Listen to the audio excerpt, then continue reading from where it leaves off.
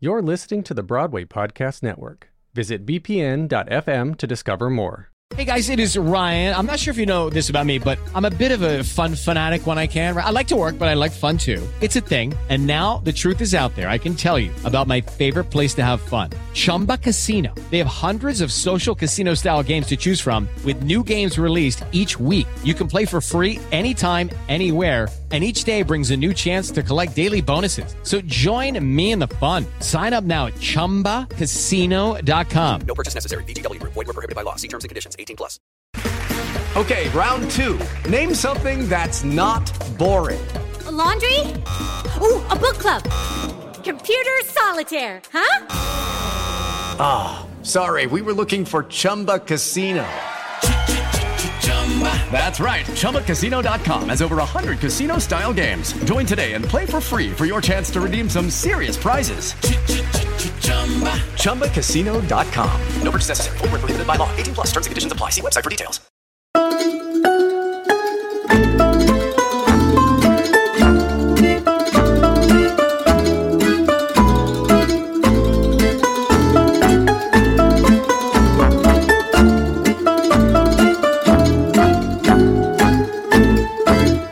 Hi, I'm John Lavelle.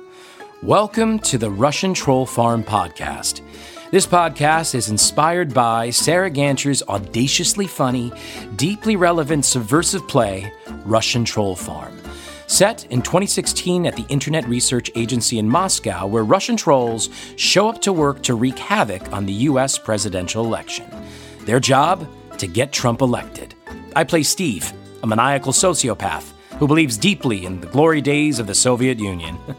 Typecasting. No, I'm just kidding. Seriously, just kidding. But it's not just about me. In addition to chatting with the amazing cast and creators of the play, Russian Troll Farm, we'll go beyond the stage to speak with cyber war experts regarding Russia's ongoing and very effective efforts to create chaos and division in the U.S. The play, Russian Troll Farm, is about the 2016 election. The impact of Russian trolls today is massively greater. Today, we're going to talk to my pals, the incredible cast of Russian Troll Farm. Christine Lahti, Haskell King, Renata Friedman, and Hattie Tabal.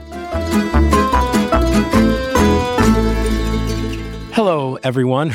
Welcome. I'm John Lavelle. I play Steve in the Russian Troll Farm, the 4chan white supremacist, not to give too much away, but yeah, he's a Nazi.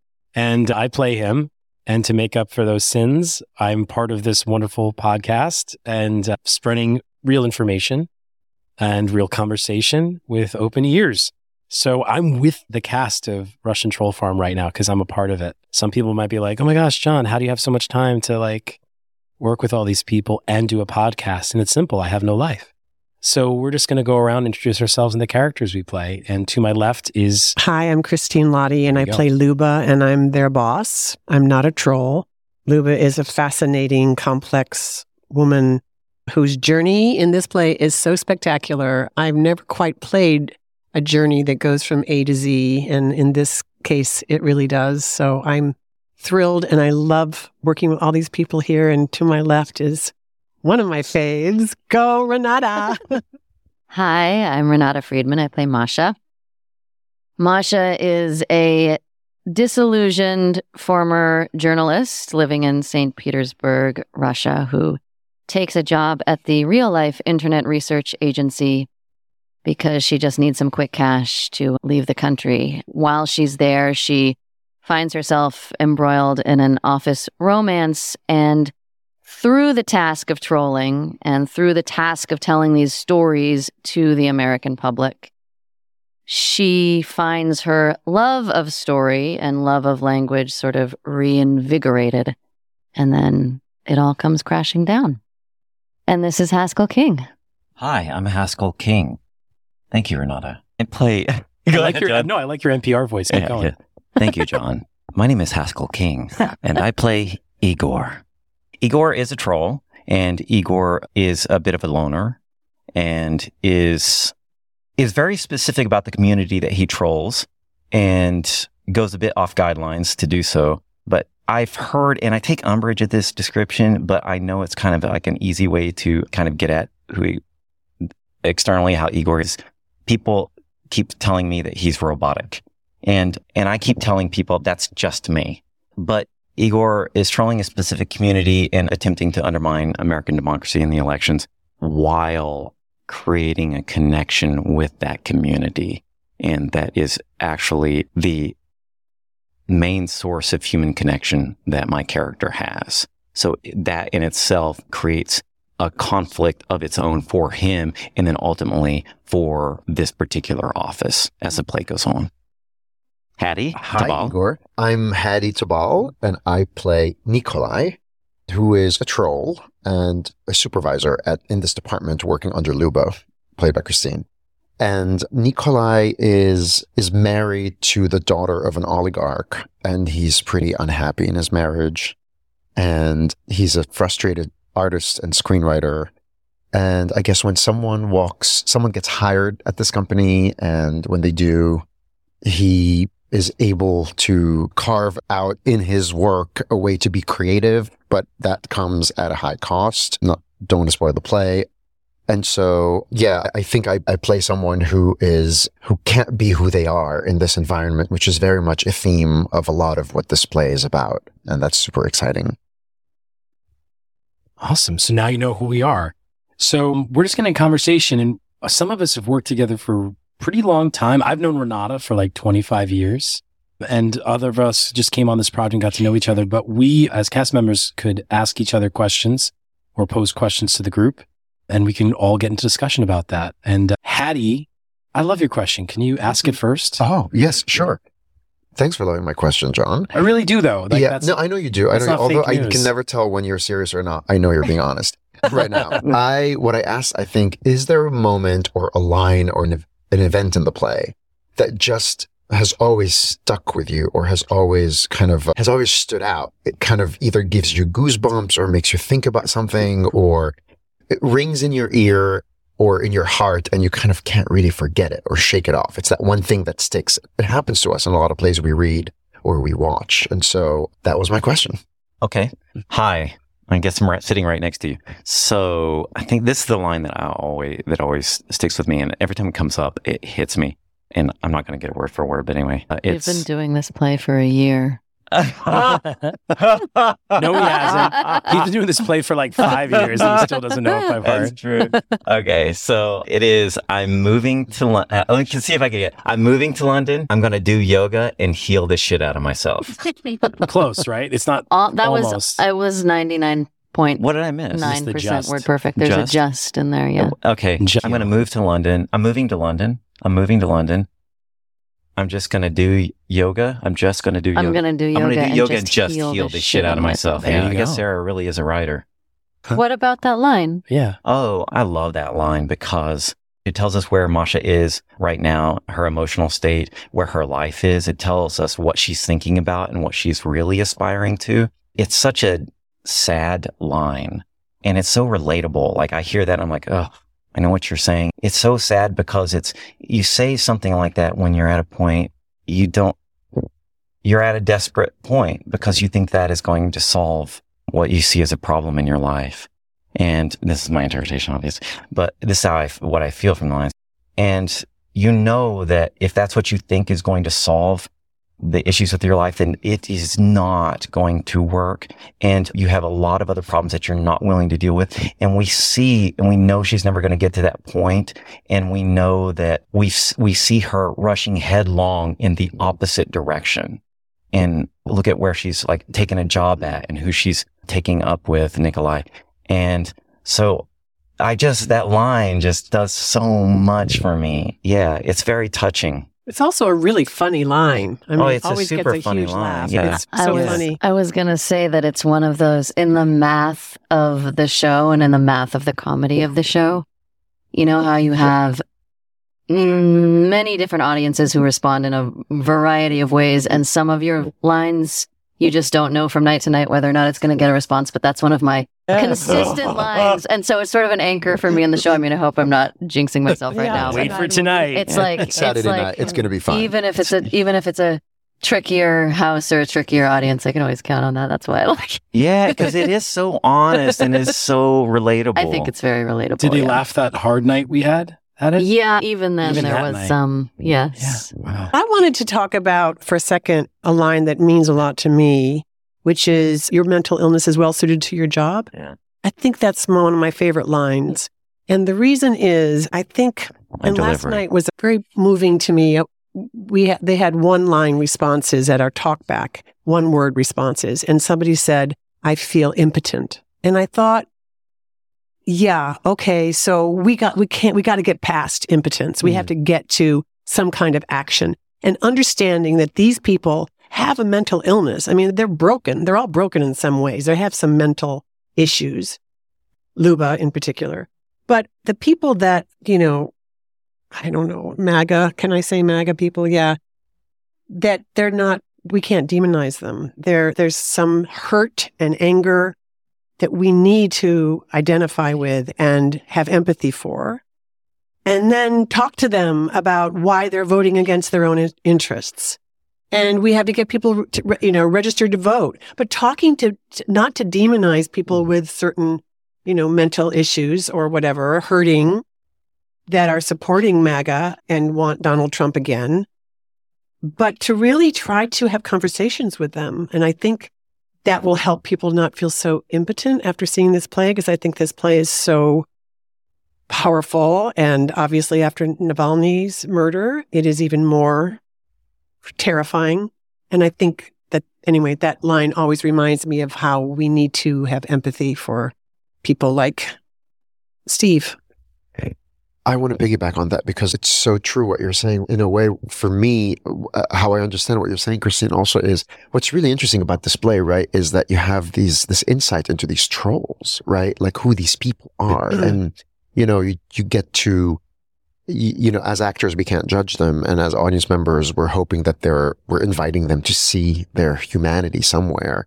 And I think what Sarah Gancher, our writer, did, which is so brilliant in a way, is that it's set in Russia, but it actually feels like you're watching it inside the United States. It's a bit like what Shakespeare used to do, kind of set things away from England. I mean, he did it for other reasons. Sarah didn't do that because she's afraid that she's going to be censored here. I hope not. But, obviously Shakespeare was doing it because you couldn't really set things in the royal court there. But there is this thing where Russia looking at the US looking at the Russia, but at the end of the day, we are these people who are doing these horrible things and who are broken in a lot of ways and who really want to be seen somehow, which is actually one of the lines that Nikolai says in the play. Yeah. And I think that is also very profound about this piece, which is, you have these people who want to be seen in some way. Even the white supremacist, horrifying character, who happens to be our funniest character, is looking to be seen. He even says it. He says, I used to do things just to get a reaction, but actually I'm on board too. He has jumped on board of something to be seen. And I think that is really powerful. That ties into my answer to your question, which is the moment in the play that always stands out to me. It's sort of more of a section without giving too much away. In the later part of the play, Luba and Masha have a moment of connection where there is a friendship that begins to grow. And I love that section of the play because it allows two desperately lonely people to connect. And I think that all of our characters are horrifically lonely, and we're preying on lonely people in America. But that is one of my favorite sections that always resonates when I do it. Yeah. Well said, Renata. We're going to take a quick break. Stay tuned for more Russian Troll Farm. It is Ryan here, and I have a question for you. What do you do when you win? Like, are you a fist pumper, a woohooer, a hand clapper, a high fiver? I kind of like the high five, but if you want to hone in on those winning moves, check out Chumba Casino. At ChumbaCasino.com, choose from hundreds of social casino style games for your chance to redeem serious cash prizes. There are new game releases weekly, plus free daily bonuses. So don't wait. Start having the most fun ever at ChumbaCasino.com. No purchase necessary. VGW Group. Void where prohibited by law. See terms and conditions. 18+.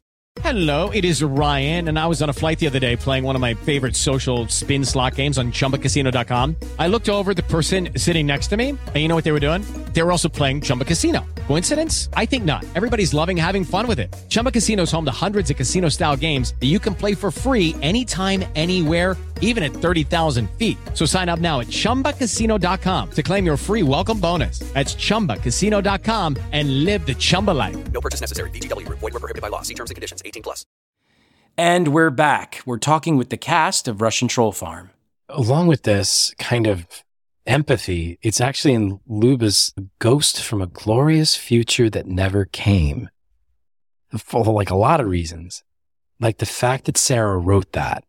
It's such a beautiful, visceral, I see it, I hear it, I feel it. It's like one of those lines that all my senses are like just triggered when I hear it. And in context about someone living their life so hard and doing everything they can and overcoming so much and then sitting at the precipice, they climb this mountain and looking down and saying, this wasn't worth it. What have I done? What have I done with my life? I dedicated myself to something that didn't happen, never will happen. And it gets me so sad every time I hear it. So I try not to listen to it. I try to like move on at that point. But I sometimes hear that moment, I kind of get a little like, oh my gosh. And yeah, it's like one of my fears as a person, like what am I doing? What am I dedicating myself to this? And a lot of actors, I'm sure, feel this way. Like, what, is this a noble pursuit? Is my life a noble thing? Is my life even worth living? Yeah. That whole section just hits me in such a way. And especially, you know, we said the play changed a few days ago with Alexi's murder. It's just like, I think about that. And I was like, well, that's a life worth living. Like that is, you know, that is dedication and that is something profound. But yeah, no, it really strikes me. Ooh, I got a little emotional talking about it. My favorite line in the play is when Luba says, this was not a spoiler because we all know how the elections ended up in 2016, right? Like it's cool for me to say that. She says, we won. And there's something so horrifying about watching someone celebrate that they won the election of another country. It is so vile. No matter who is where, you know, it always gets me. Always. Every night I'm like, oh, it enrages me. And actually it's a moment of celebration on stage, which I think is great. You know, that kind of duality. Fantastic. Renata, what's your question for all of us? I've been thinking a lot just about our job as trolls up there. And I've been reading about this theory that humans have a cynicism bias, that as we have evolved, it has been safer for us to always assume something is a threat rather than assume something is a friend. So if you encounter a dog alone on the road, you're much more likely to survive if you assume they're dangerous rather than friendly. And the way this ties into online propaganda, I have encountered this in my willingness to jump on board and believe something awful that I read. And sometimes I'm sure I have been manipulated in those scenarios. So my question is that something that rings true for you guys? Do you feel that you are, when you are online, you are more inclined to absorb and believe something that is tragic or inflammatory before you question whether or not that is true? It's such a good question, Renata. I have like a conscious bias for cynicism. I'm not really like a good buyer. The minute I see an ad, my first thought is, oh, someone's trying to get me to buy something that I don't need, you know?